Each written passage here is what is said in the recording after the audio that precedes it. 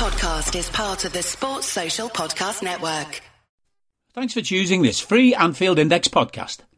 If you'd prefer to listen to this or any of our other shows without adverts, then now's the time to check out Anfield Index Pro. With AI Pro, you can supercharge your entire listening experience. You'll not only get all of our podcasts without the ads, but you'll have them far faster with our quick publish feature available exclusively for subscribers. AI Pro also puts you in the heart of our sound studio, with an option to listen to many of our shows live and interact with the podcasters in real time as the shows are recording. Upgrading couldn't be easier. AI Pro is available on all popular podcast platforms, and we have our own apps for Apple and Android. Just head on over to AnfieldIndexPro.com and get started today. Good morning, good afternoon, good evening, wherever you are, whatever time it is there. And welcome to, I'm absolutely delighted to say, Media Matters. It seems like an eternity since we've done one of these for AI, but like the proverbial phoenix from the flames, we have risen, we are back, ladies and gents. So I'm your host, Dave Davis, coming to you from a windy and cold Edinburgh. I'm not going to lie to you at all with that. And it is my pleasure, I am absolutely delighted to be joined by the renowned, the respected and the revered Sunday Times football correspondent, Jonathan Northcroft. Jonathan, how are you? I'm great, Dave. Yeah, I'm very good. And how is Edinburgh? That's where I went to uni, and you're bringing back nice memories. It always has been, it always will be an incredible city to sort of step out, visit, just nightlife, all those types of things, but it's freezing. It's absolutely bolted in the wind. Well, it's when you said windy. That's what brought the memories back. I used to play football in this. I played at the uni, and we had some very exposed pitches, shall we say, where the wind always was a factor. But it might not surprise you to learn I wasn't exactly Thiago. I wasn't the most technical sort of midfield player back in the day, so maybe the wind was all right for me.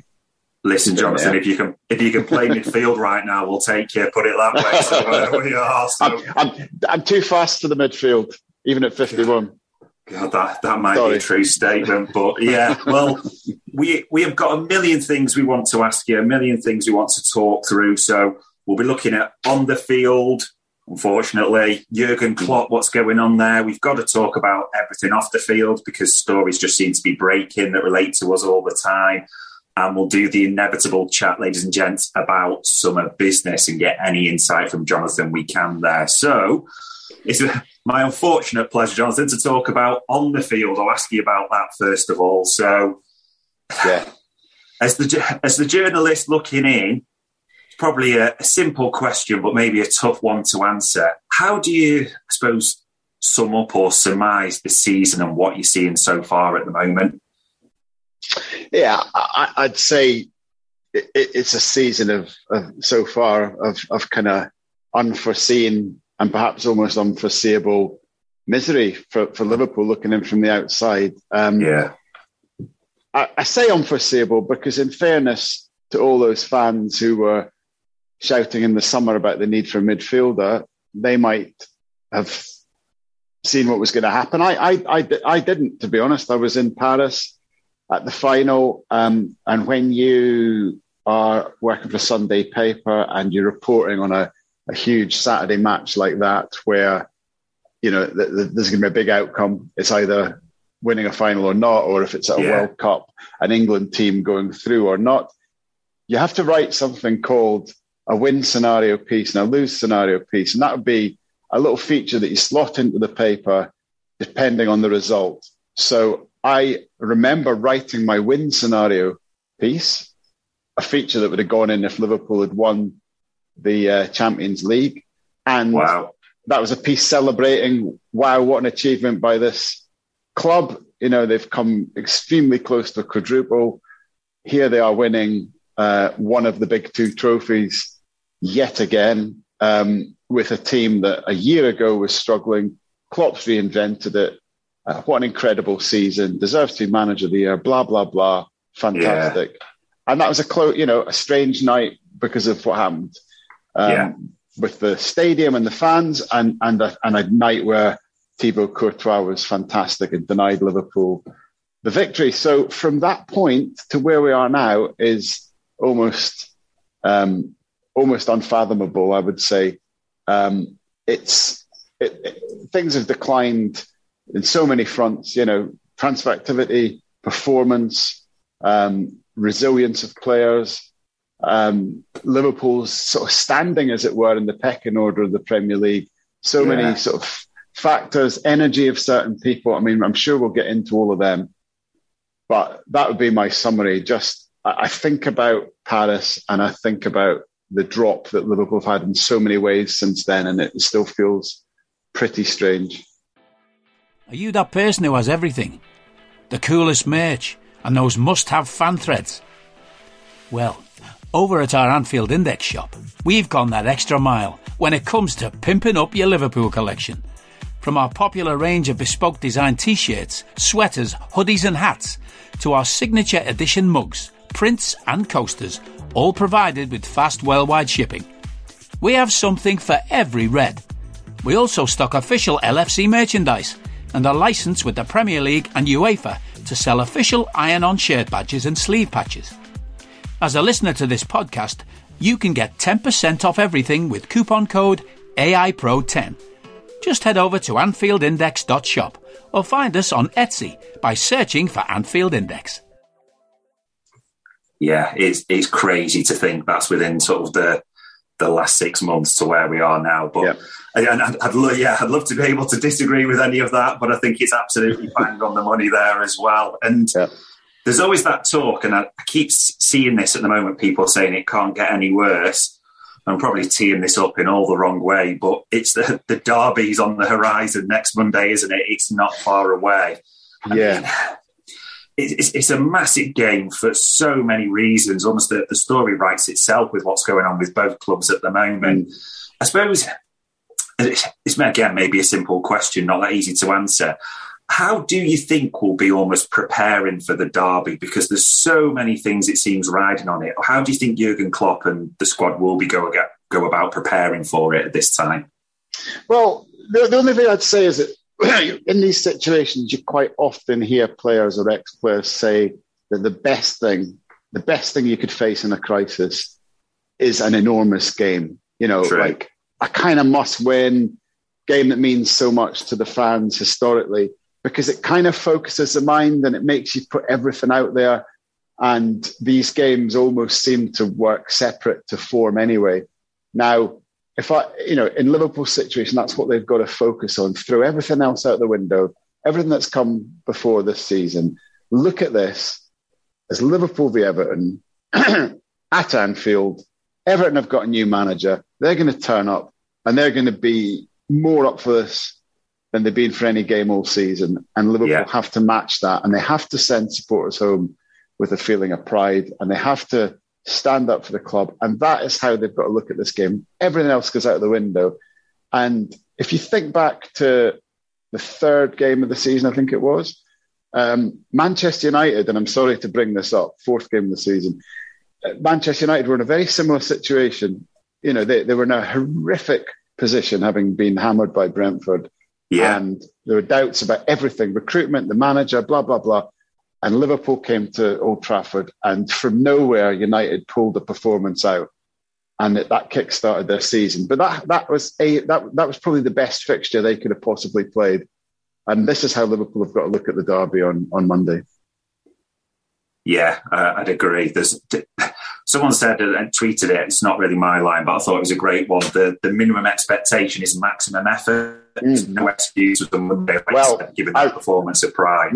May I just stop you there, Dave? That's one of Sean Dyche's favourite catchphrases. So, oh God, be careful about that one. He loves that one. Hammered for that one, then. Yeah, fair enough. So, right, okay, but we'll put that one for the edit, possibly. But yeah, please. Fingers crossed, though. Yeah, there does seem so much riding on it, and it seems strange that we are because of the World Cup. We're in March, but we're only just almost halfway through the season, and there's almost like obituaries being written about the season so far for Liverpool. But when you honestly look at it now, Jonathan, thinking about it's a bit, Mystic Meg maybe predicts into the future. What do you think is honestly the best we can hope for? Because there's all the talk at the moment about, would you trade the Derby for the Champions League, vice versa? What's the expectation? How do you honestly see it around? What's the best we can hope for at this stage? Well, I don't think Liverpool can qualify for the Champions League through the Premier League. There are 18 games left, but there's just too much traffic ahead of them. Too many teams that are in reasonable shape. No, apart from Arsenal, nobody's been in incredible shape. But I just think there's too many. There'd be too many teams would have to, have a really bad sort of second half of the season for Liverpool, and Liverpool would have to be almost perfect. So I think that's out of the window. But of course, Liverpool are in the Champions League, and that's got to be the focus, I would say, for the club, would be to throw everything into winning that trophy again, or coming as close as possible and giving the fans a ride. and just, I guess, using the remainder of this season to get into some kind of shape for next season. We're seeing the likes of Bacetić playing a lot of football. I think that's really good for the club. I think he's a fantastic emerging number 6. So, likes of him, likes of Elliot. It doesn't mean you sort of throw the kids in and experiment, but I think Klopp's got to be looking at who's going to be in my team next season. The forwards that he signed, working on them, getting Gakpo and Nunez and so on to gel. Those are the things, finding solutions, and of course off the pitch, getting in position to sort things in the summer transfer window.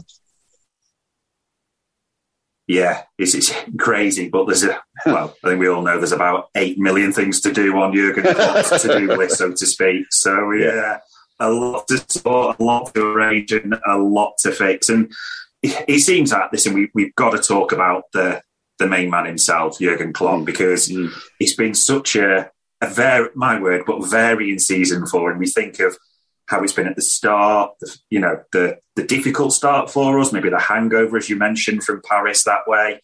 Then almost when we come back from the World Cup break, if we're phrasing it that way, you almost seem quite, as a lot of fans will say, bullish, quite enthusiastic about the restart. We're going to go again. It's positive. We're going to attack it type of thing. And obviously the form since almost the Boxing Day game, and, I think everyone's seen the tables, the graphs now for 2023, that, the worst team in form in the Premier League, simple as that. And that naturally forces a lot of the focus on the manager, which, is understandable. I suppose looking at him right now with everything that's going on and thinking about the recent things like the James Pearce fallout, if that's the right phrase, the honest statement that he had no real answers after the latest Wolves defeat. I suppose if we're talking about Jurgen Klopp, the main man himself, and everything that's gone on this season around the positives, what wanted to be a positive start, but then the struggles, the bullishness almost when he came back from the World Cup, and now to where we are today, and almost the recent things around the James Pearce comments, that incident, the being honest that he had no answers after Wolves at all. I suppose, what do you make almost of his current actions, his current words, and where he finds himself almost right now? Yeah, look, I'll get to the incident with James shortly, and I did tweet about it at the weekend. But first of all, Klopp himself just looks like a man who's exasperated, who's hurting, and who genuinely is struggling for answers at the moment. And the thing that strikes me about what's happened to Liverpool since the World Cup is that I think the reverse of what Klopp would have expected and hoped might happen has happened.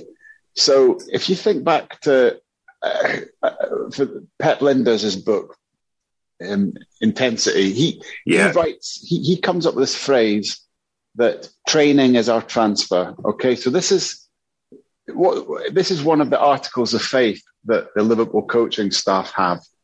Training is our transfer. We can improve the team by our special way of doing things, by infusing them with energy and the right tactics on the training pitch. And, that's what enables us to do better than teams that are spending money, blah, blah, blah. Yeah. So Liverpool had a horrible first couple of months of the season. They had the World Cup break probably came at a welcome time in some ways from Klopp's point of view. And I think he'd have gone away and thought, right, we're going to have a reset. There's a good camp in Dubai. We'll come back and the next phase of the season will be completely different. And they did start with a couple of wins over Christmas, which thank goodness for them from Liverpool's point of view, because they're about 15th by now. But anyway, so they got a couple of wins. And at that point, you expected momentum to build. Then came the Brentford defeat, which was a real hammer blow, because it wasn't just the scoreline. It was an embarrassing, it was a bad night. Yeah. And then okay, you have the FA Cup and Liverpool sort of got away with it against Wolves. I was at that game and sort of got away with it. From that, then you had another week's break, and I think Klopp would have thought, right, okay, more training ground work, that'll help sort the team. They come back from that, get beat by Brighton, then there's a Chelsea game, and then there's another week's break, come back, get beat by Brighton, another week's break, come back, get beaten by Wolves. And this is why he's so exasperated, I think, that if these defeats were coming in a run of games when you're playing every 2 or 3 days, I think it would be a logic to them. It'd be like, okay, we're in a bad run. We need a break, and then we're going to, get back to basics on the training pitch and we'll sort things. But he's having those opportunities to train the team and things are getting worse. And that's, I think, what's so painful at the moment. And then moving on to James, his reaction to James's question, that was actually essentially what James was asking about. Yeah. How can you explain why, with all the training ground time, things aren't getting any better? And I think it touched a nerve. Now, James is a friend of mine. I'll declare that straight away. I've known him for a long time. We used to play cricket together. So I suppose I'm always going to, try and stick up for him. But I felt it was silly of Klopp to pick on someone that's an incredibly well-sourced, respected and fair journalist who's covered Liverpool for many years with nothing other than, James is a Liverpool supporter and nothing other than a desire that the club does well. And that's, I just felt that if you're going to start singling out people like that, then, what about your real enemies, as it were? I just felt it was a reaction by Klopp that made him look under more pressure. Now I know there's bits of history to I think he was angered by a certain article that he'd read, I believe, that wasn't actually one of James's articles, but James was the person that they lashed out at. And I understand, I'm on the other side of the fence as a journalist. I understand that we have the power of the pen, that we sit here and we pontificate, and coaches and players roll their eyes and get annoyed sometimes because they feel we don't know what we're talking about. I get that. That's the ecosystem. That's where we're at. But Klopp's an experienced manager. He's been in the game for 20, 30 years as a coach. He knows how it works. He doesn't need to react like that. And I felt it was a moment that just made him look under pressure and was incredibly unfair on James. Hello, I'm here to annoy you. I'm here to annoy you into listening to more of me and more of others on EPL Index. We don't just have the Anfield Index stuff. We've got EPL Index as well, which covers the entirety of the Premier League. And we have 3 podcasts and a whole bunch of really good writing on EPLindex.com. The podcasts are my own two-footed podcast, which is every day at 4 p.m., Monday through Friday, covering the whole league. We have A Tad Predictable, hosted by Tadiwa. You know Tadiwa, he does Anfield Index. He presents A Tad Predictable before every Premier League match week.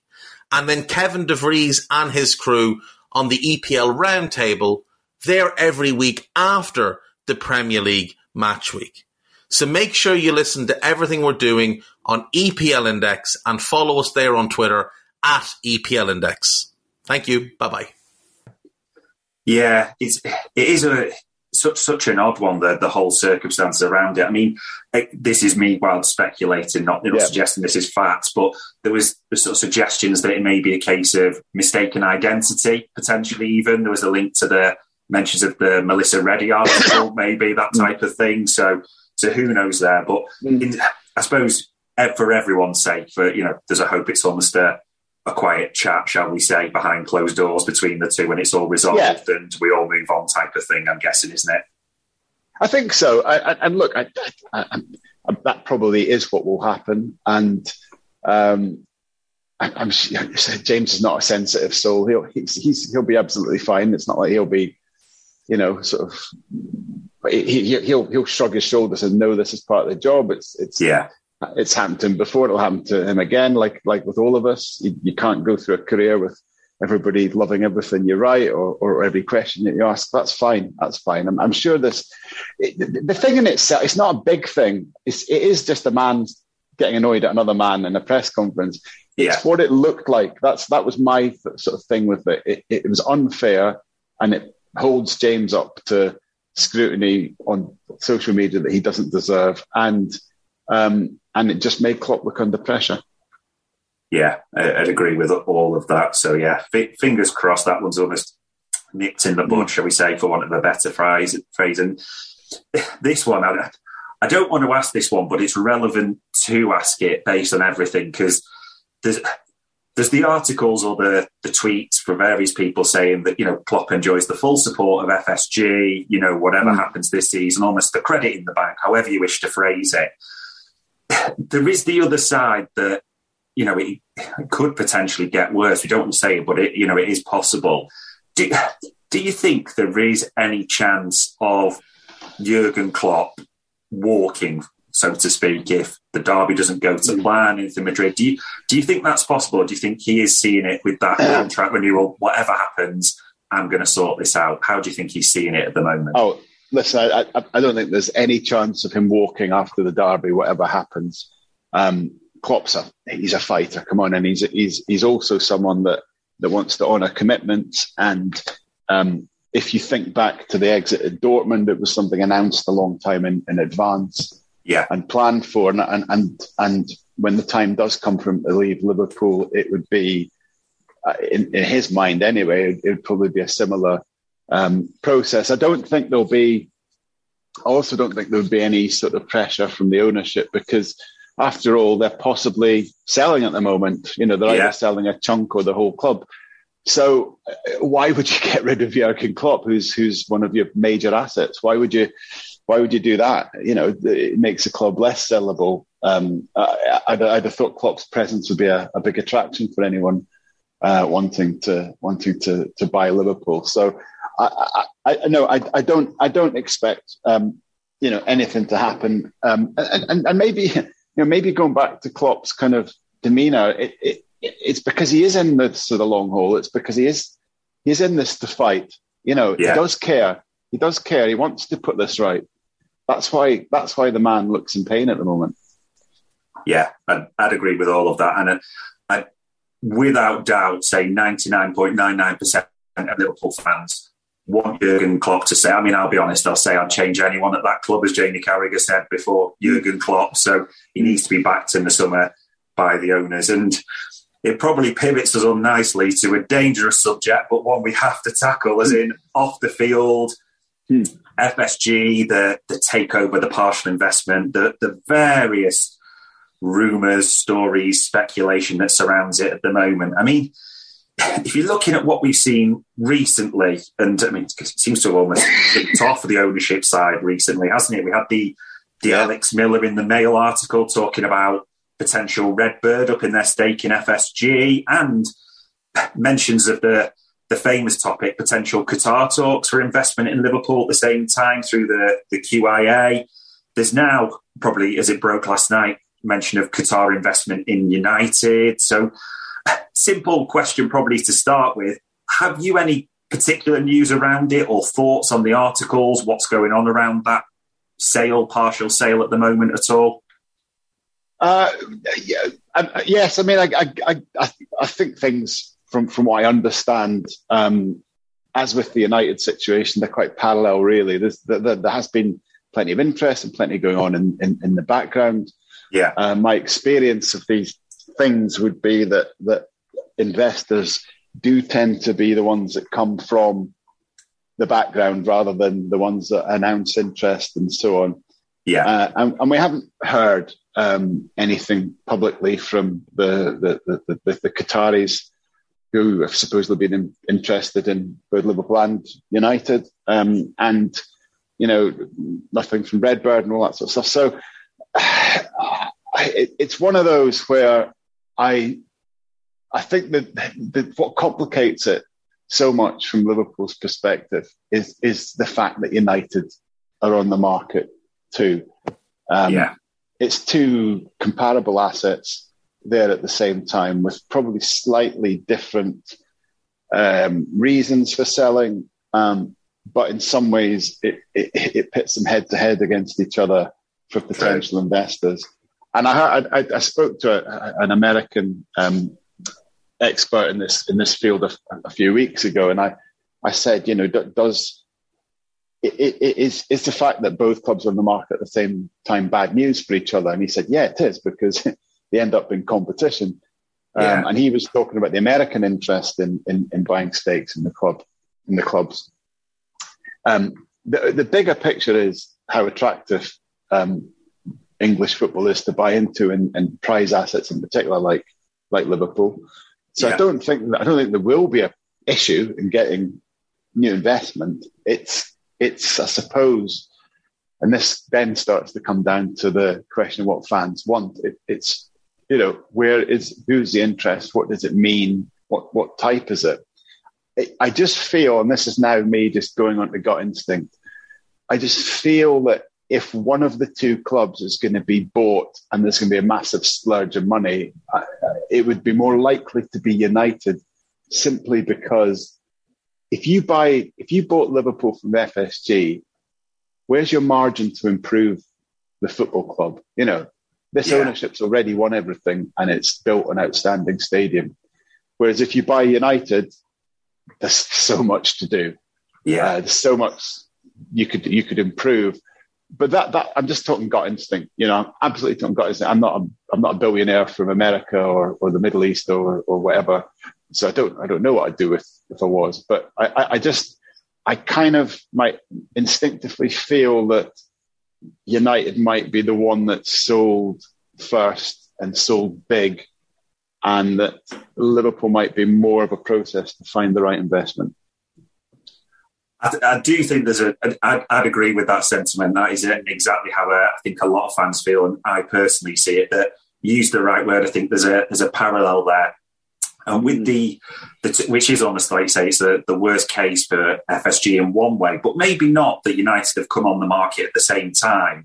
I suppose the advantage with United coming on the market at the same time is the odds probably dictate, as you mentioned, that it might well be United that sold first that will then create the clearer picture for us specifically. It also gives FSG not that they need one, so to speak, with the apparent brochures, but almost a ballpark, a figure, so to speak, to work from and plan from there. And like you say, it then brings the unsuccessful parties, probably the right phrase, from United, potentially to the table, because I think you phrased it perfectly. There's a lot of world interest in Premier League football. So it may well be when those parties don't succeed for the club down the East Lancs that they, move across and look at options. And that, let's be honest, probably creates maybe the bidding war's the wrong phrase, but the interest, the opposition, if you want to call it that FSG are looking for. I suppose, I know you mentioned gut there, and I'm going to almost ask you on this specifically. With FSG, do you think specifically, I mean, we're assuming something goes ahead in the summer. We're hoping something, most fans, go ahead in the summer. Do you lean towards full takeover or partial investment? What does your gut tell you on that at the moment? If I was in FSG's position, I'd think full takeover. Because they don't do things by halves. They're not. I don't see them as a sort of power sharing group. And I think all of this has been sparked by FSG's acknowledgement or feeling that to go to the next level or to compete in this next phase will take more than they've got in their pockets, quite frankly. Yeah. So we're looking at Newcastle rising under Saudi ownership. We're looking at Chelsea just changing the market all over again. Yeah. I'm sure we'll get to Manchester City, which is interesting development, shall we say? Yeah. And let's say United then get bought by Qatar or whatever. It just becomes even harder from FSG's point of view, who are already, as we know, not awash with spare change. There's a prudency. There always has been a prudency to how they've run things. They've run it through great business acumen, but not through just speculative investment. So I think they have reached a natural point where they need somebody else to come and try and move to the next level. I think I can't. If you think of the alternative of them staying in charge and having to go again, I just, with their other business interests in America as well, they're investing in other things. Yeah. Mike Gordon stepping back, it just doesn't feel to me like they're ready to go again. It feels like they're ready to pull out. Yeah, I'd agree with that. It's hard to see someone almost buying that minority stake that's talked about, not calling the shots. And then, as you mentioned there, being asked to foot the transfer bill. But again, why would you be putting all the money up if you're only getting 20% or whatever the figure is of the return? So, yeah, it will be interesting to see. And hopefully, fingers crossed, with everything starting to come out, shall we say, with United and speculation that things do start moving. I mean, keeping off the field, because there's so much happening at the club at the moment, it's unreal. And there was that recent Melissa Reddy article around, the changes you mentioned, Mike Gordon almost completely stepping back, go back to the US, almost retiring, running from the business, focused on the sale, however you wish to put it. Julian Ward confirmed as stepping down at the end of the season. And even today, there's the suggestions that he's one of the front runners for the Ajax position there. So that's come out. We know about Ian Graham and behind the scenes, the research, the stats analyst, he's stepping down. It seems, for want of a better phrase, just absolute chaos almost behind the scenes, a complete move away from the previous system. It might be a question that's almost difficult to answer because the ownership landscape may change completely. But assuming that it is FSG still in some semblance of charge, but next season, do you think they'll be looking to change? Will they look, with everything that's going on, about the struggles on the field? Do you think they'll link that to what's happening off the field, behind the scenes, so to speak, and think, we need to get this back in some semblance of shape? Or is it just a case of we'll have to wait and see what the ownership looks like? Yeah, I'd say so. If they are in a position, what I should have added is that they will also not sell the club for anything under the value that they have of it. That has to be said too. They're just not, that's not how they do things. They're very smart investors. Yeah. So if FSG are in the position where they're still in charge, I think they'll absolutely look to try and get a fresh structure, fresh people in place to take Liverpool forward, because that's what the success was built on in the first place. The story's well established now of the trinity of Gordon's, Edwards and Klopp. Now, they might have a different structure, but they'll know that they need the right people in place. And I don't see them departing from the director of football model, albeit that it might be a model where the manager has slightly more influence than he may have had before. But so I think what that tangibly means is they need a new Julian Ward. They will need a new Ian Graham. I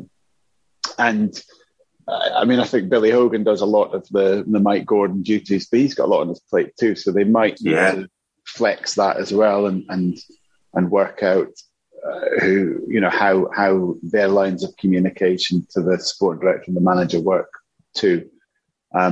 as we've said, there's just so much. There's so much on the manager's plate, and there's probably so much on the owner's plate at the moment as well. I don't need a VPN. I've got nothing to hide.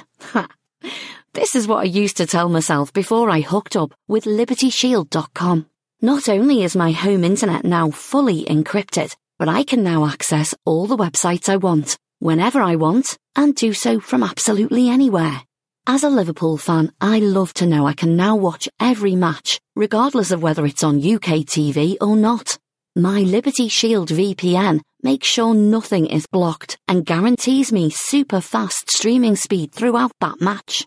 You can get connected right now with their software package, which includes a 48-hour no-obligation free trial and instant access to their apps for Apple, Android, Fire TV, PC, Mac and Android TV.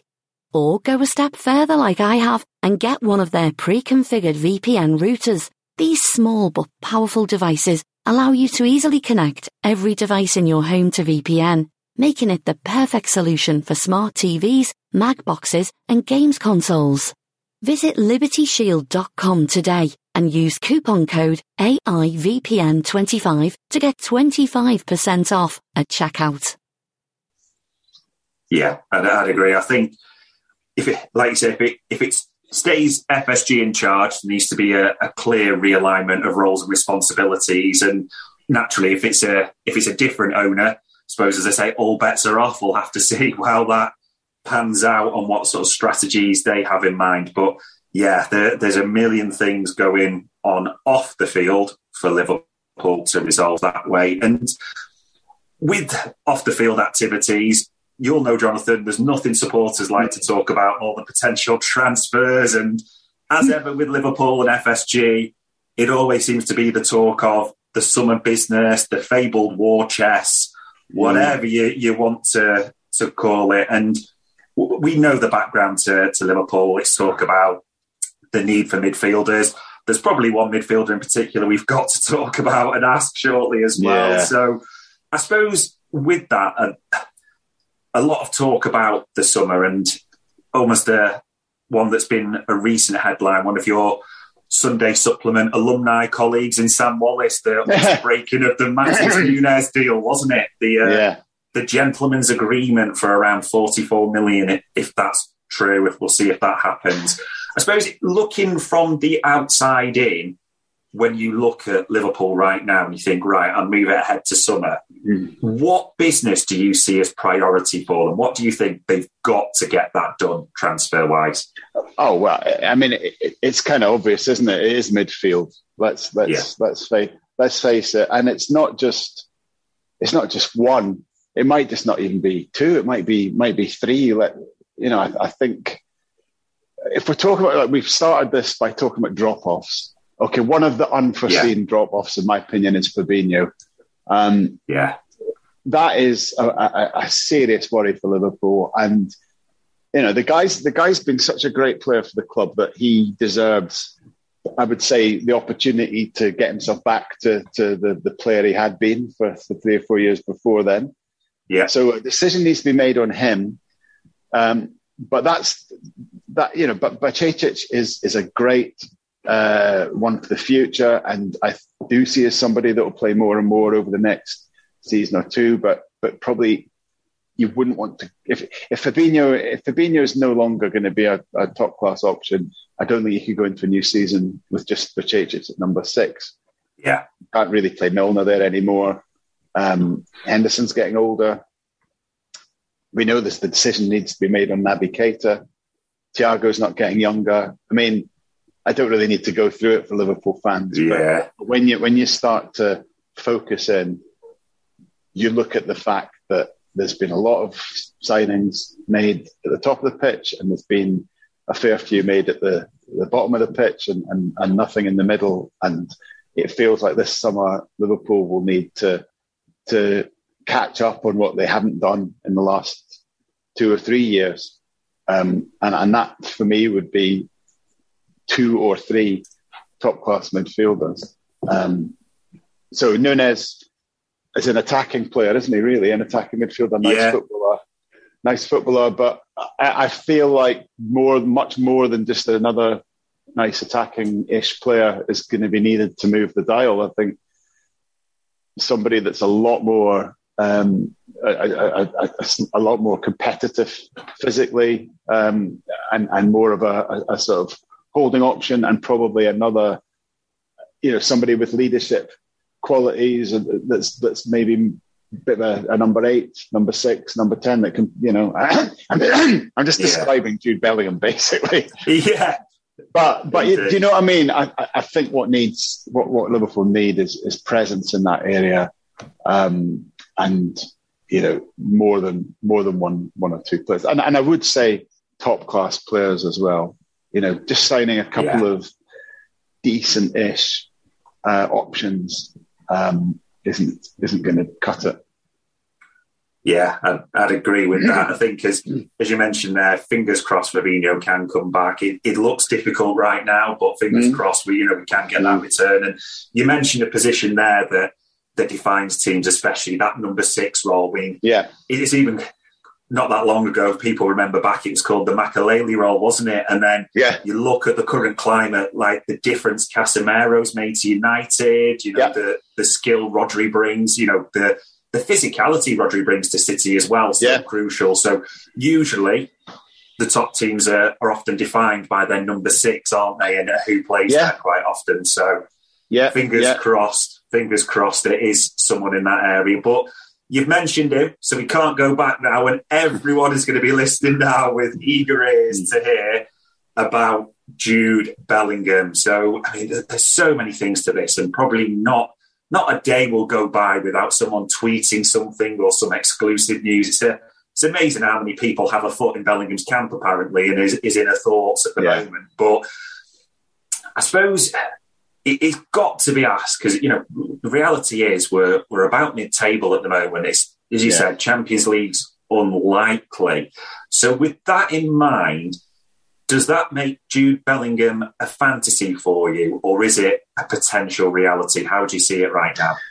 No, look, I don't think, and this is the good news for Liverpool, I don't think the current plight would affect Jude Bellingham, whether he goes or not, because that's a kid that's made very strategic decisions throughout his career, very measured decisions.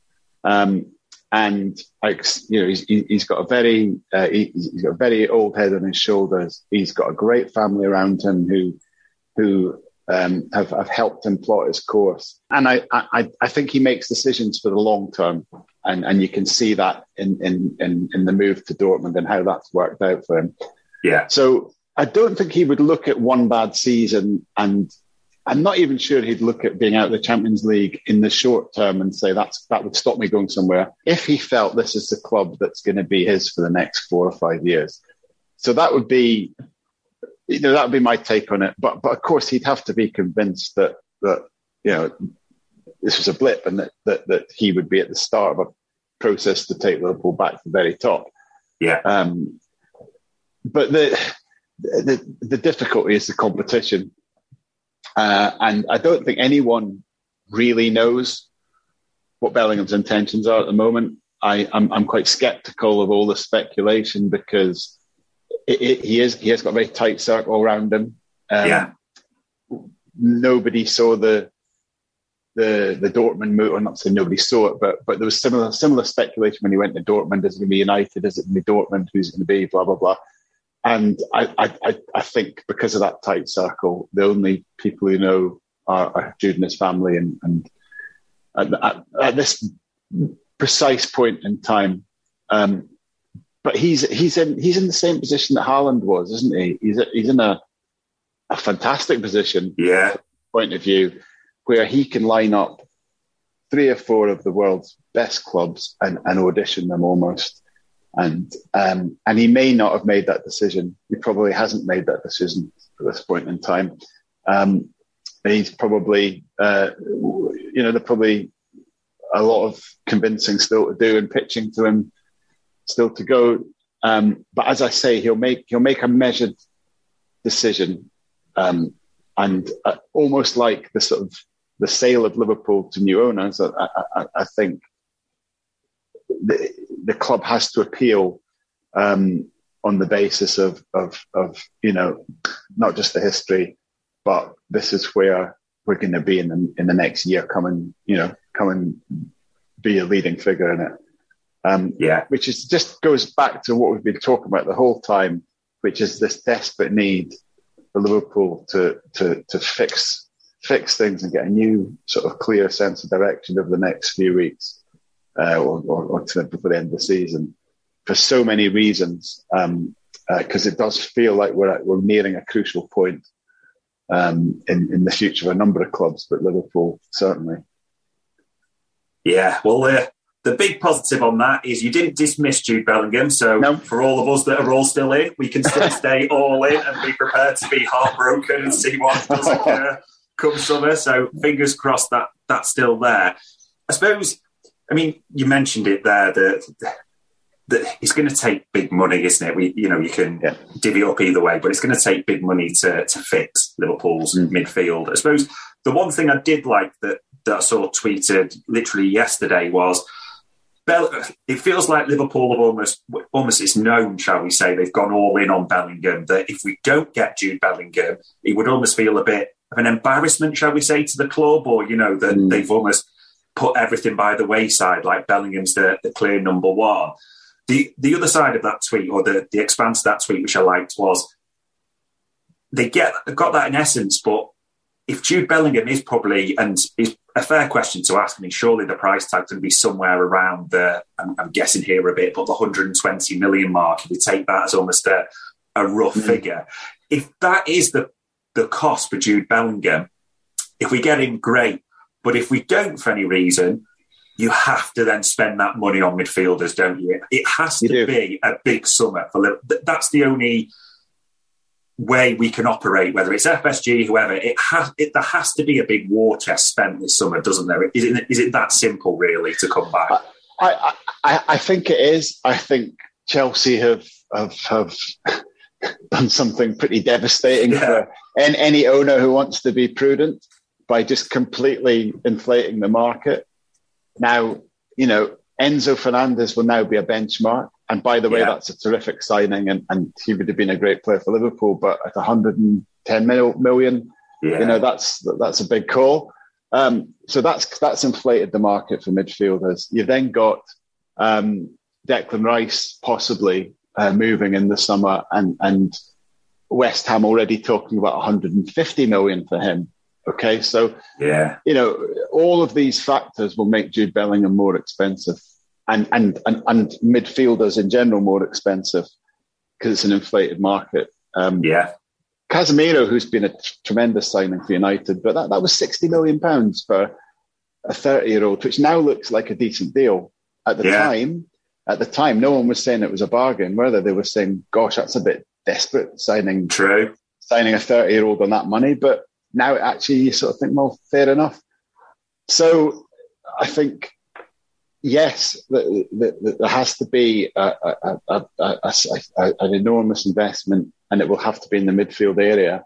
And as I say, even if it is Jude Bellingham, I still think that's not enough. I still think maybe another one at least. He is so good, and he is a transformative kind of figure that maybe if you sign him, you can get away with signing one other and then developing Elliott and Bajcetic. But if you don't sign him, you probably need three. Yeah, it's crazy, isn't it? How much needs to be done this summer? And fingers crossed, whoever's in charge, and I'll say that to sit on the fence in a firmly political way, fingers crossed that the money gets spent. I suppose when we talk about the summer window, it is also relevant to talk about, and no one's necessarily going to want to hear this, but you do have to think ahead a bit. If we don't get in the Champions League, I mean, you mentioned there about Fabinho and obviously the hope that he does get back to his level.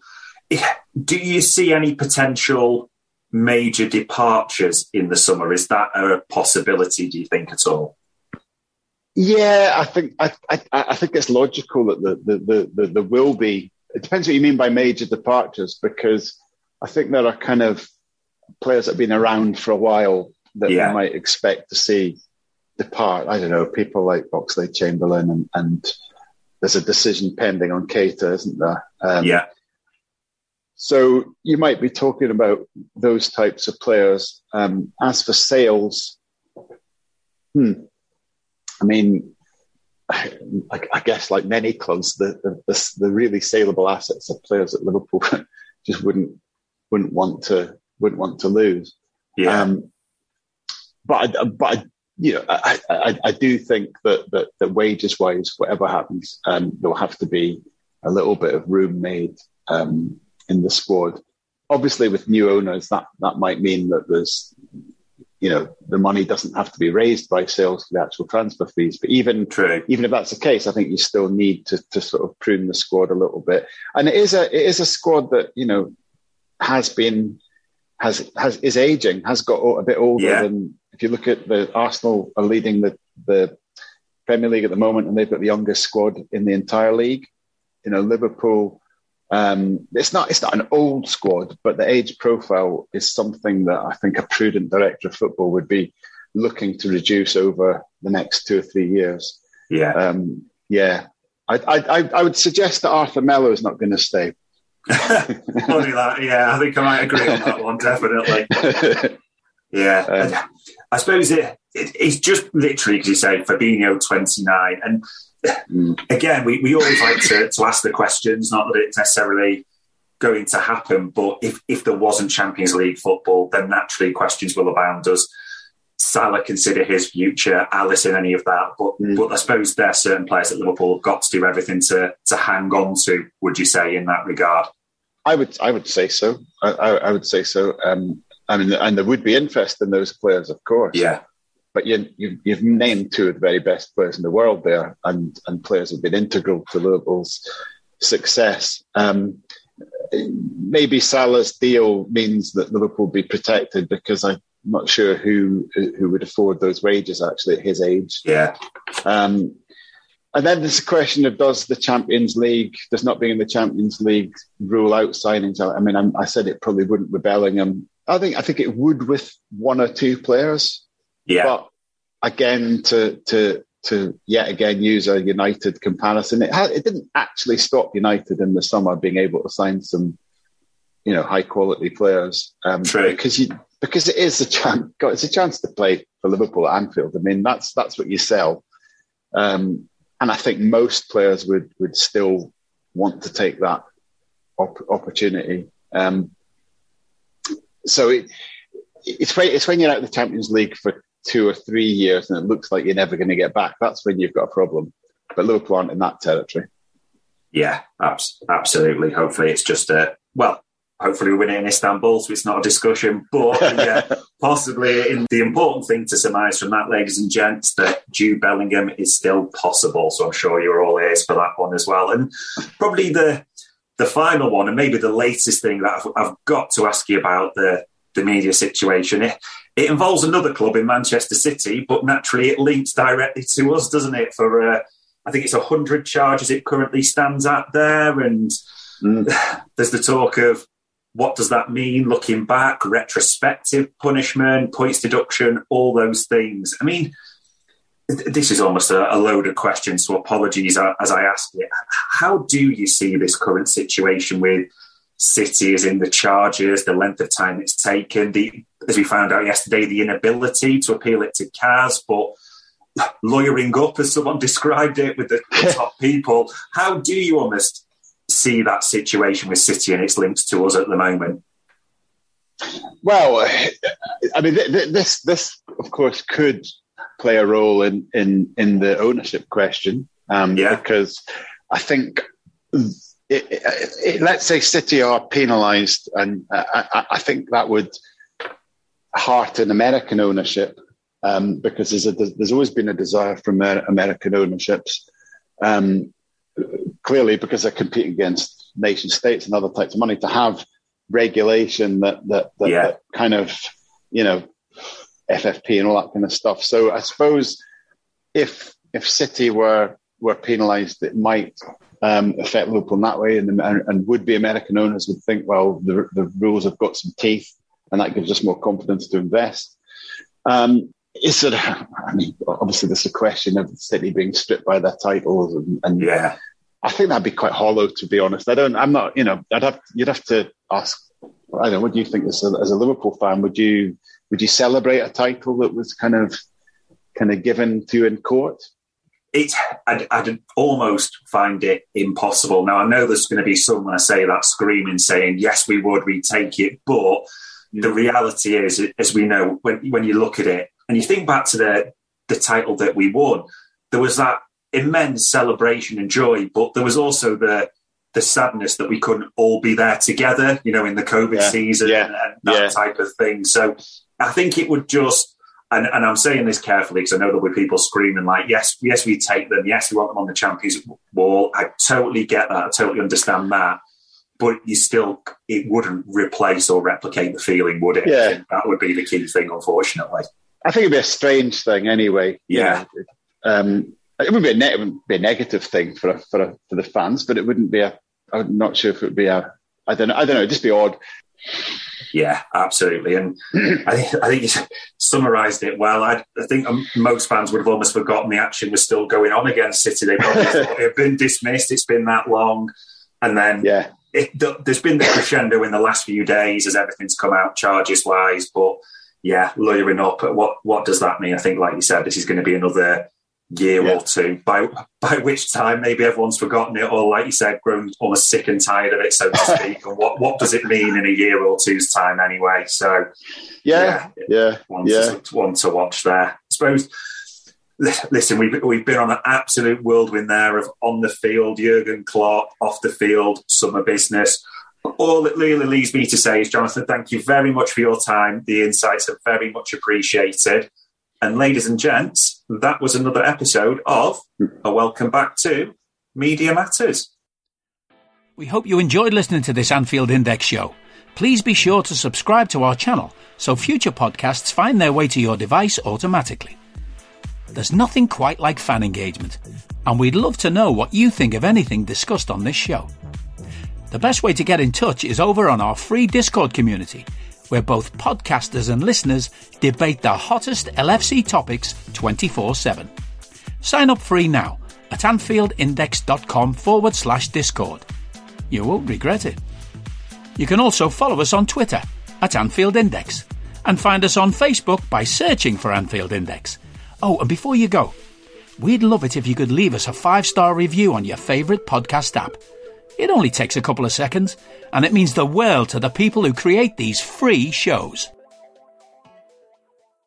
Sports Social Podcast Network.